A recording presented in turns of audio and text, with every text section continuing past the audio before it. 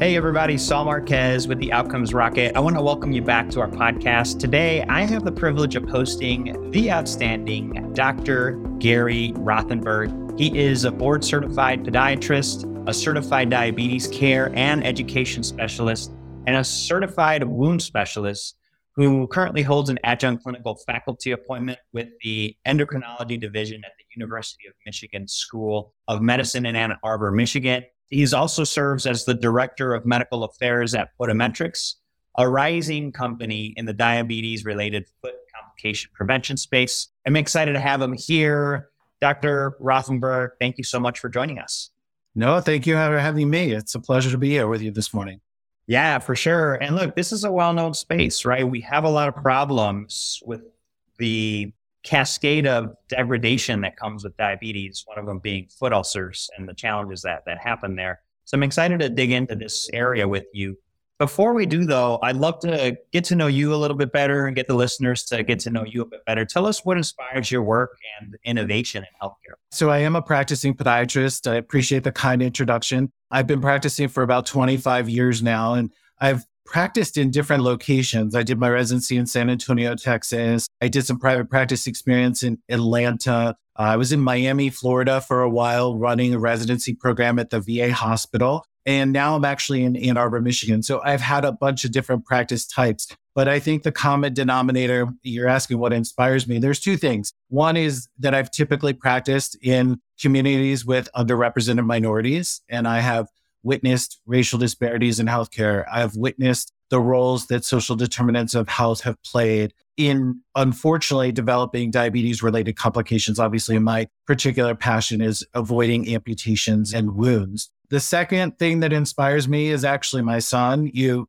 mentioned several of my titles. Probably the most important title that I have is dad. And my 18-year-old son, Evan, is living with type 1 diabetes for the past 10 years. He was diagnosed at 8. So this is both very personal and professional for me. And so I just want folks living with diabetes to avoid the significant complications. And again, I've learned more in living as a family with diabetes because it very much is a family disease. So I think it's 1 in 4 Americans has diabetes. Is it 1 in 4? I think that's what I heard. So it's a significant percentage. We know it's about 11% of the US population has diabetes, but the bigger problem is pre-diabetes. And we can talk about some special populations. We know, again, I mentioned the underrepresented minorities. They have diabetes at the highest rates, even higher than Caucasian Americans. But the bigger problem, as I started to mention, is really pre-diabetes.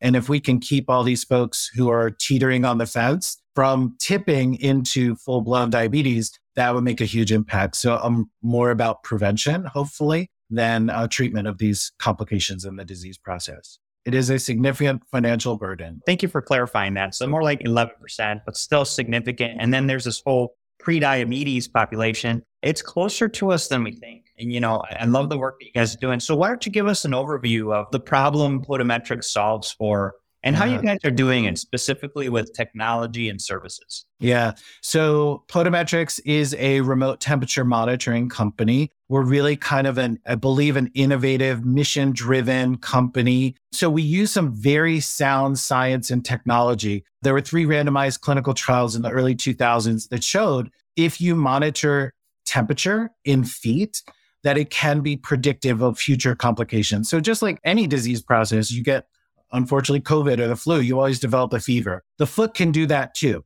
So if an infection or a wound is brewing in the foot, then it will develop signs of inflammation. And the Podimetrics SmartMat program is where patients step on a bath mat, essentially. It looks like a bath mat, and there are temperature sensors embedded in that mat.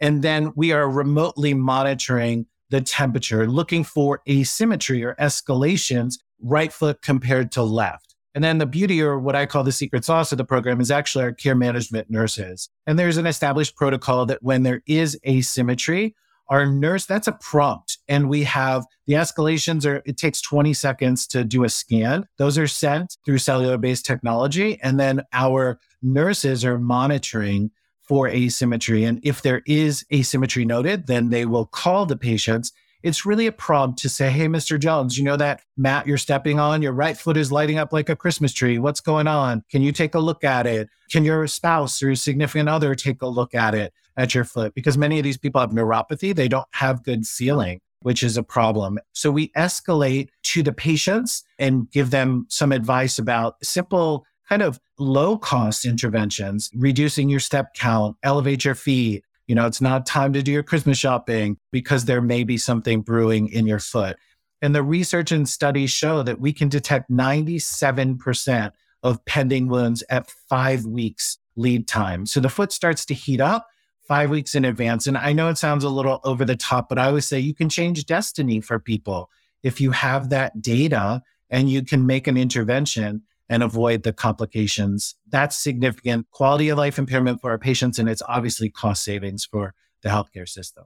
There's significant complications that come with not addressing these things, letting them go down the degradation path. And then next thing you know, you're amputating. And that's not what we want, right? That's right. Not what we want at all. You highlighted social determinants of health, the lesser represented populations, Gary. Can you discuss how these social determinants of health play into severe complications from diabetes, and maybe highlight some specific populations that you've seen? We're very mission driven to end avoidable amputations. And the studies will show probably upwards of 85% of amputations can be avoided by doing early interventions in preventative care. But we do know, again, I've been in practice for 25 years, and I know when I was in school 30 years ago, nobody was talking about social determinants of health. At least we're having the conversations now about how the things like your built environment, where you live, where you grow up, where you work, and your access, as well as the quality of healthcare within your community. We do know that that is a significant factor in outcomes. So first of all, we're having the conversation, which I think is good. Podimetrics, again, we're very committed to understanding the populations that we serve. Actually, just 2 weeks ago, we released the results of a study on the Native American population that was released on Indigenous Peoples Day, very intentionally.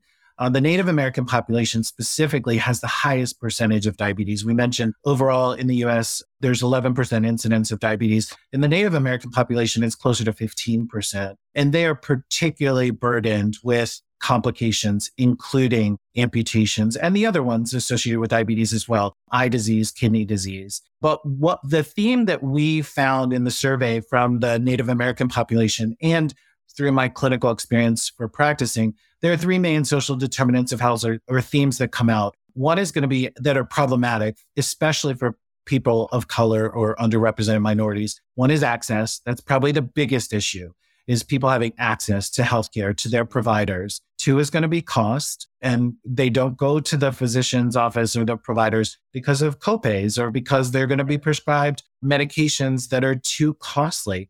And the third, especially in the Native American populations and minority populations, is trust in the healthcare system. And obviously that's very historically rooted, but we see those three themes of access, cost, and trust in the healthcare system come out all the time as the strongest predictors of outcome in plaguing people of color today.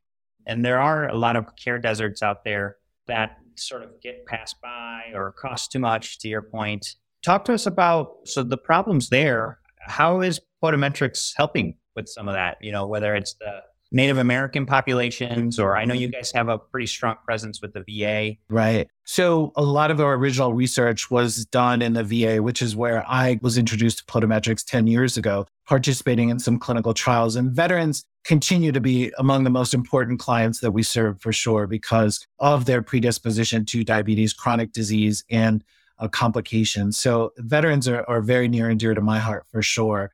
So what are we trying to do? Well, we do support the American Diabetes Association and the Amputation Prevention Alliance. These are organizations that are really have a tripartite mission of educating patients, educating providers, and educating payers. Probably the most significant things that we can do is get preventative care services paid for. We also are trying to really support those underserved communities by getting involved with meeting the patients literally where they are. Our technology does not depend on Wi-Fi or patients having a smartphone. As long as you can get the mat into your home and that you step on it for 20 seconds a day, we can get cellular technology to work.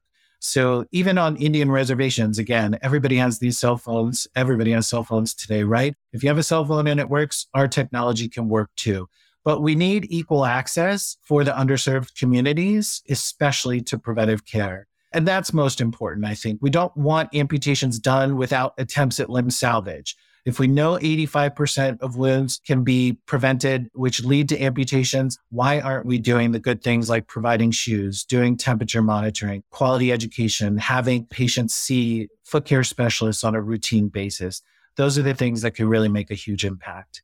I think it's powerful work that you and the team at Podimetrics are up to, Dr. Rothenberg. I appreciate you guys coming on to share it with us. If you had to leave the listeners with a closing thought, what would you leave them with? Yeah, so I'll pull back to the study that we just released again 2 weeks ago among that Native American population. One of the statistics that really stuck out to me when the team showed me the data was that 51% of Native Americans self-rated their current health as poor or okay, yet 67% of that same population thought that their healthcare would improve over the next 12 months. So that was an interesting paradox to me. And I thought, well, I had to come to the conclusion that it's hope and that the Native American population, hopefully that's cultural, but there is hope. Now, what is the hope in? I believe it's probably in the generation of technology and faith in providers and what's AI going to do to healthcare, right?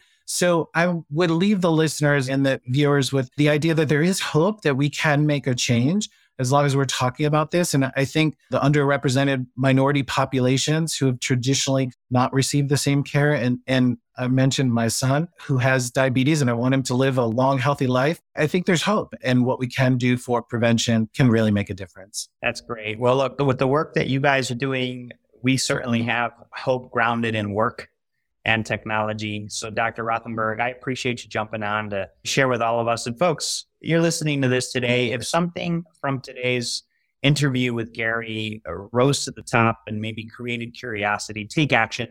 I always say, don't stop at listening. If you want to jump on the rocket and get those outcomes, take action. Gary, thanks for taking action today and being with us. I really appreciate it. What a pleasure. Thank you, Saul. Thank you so much.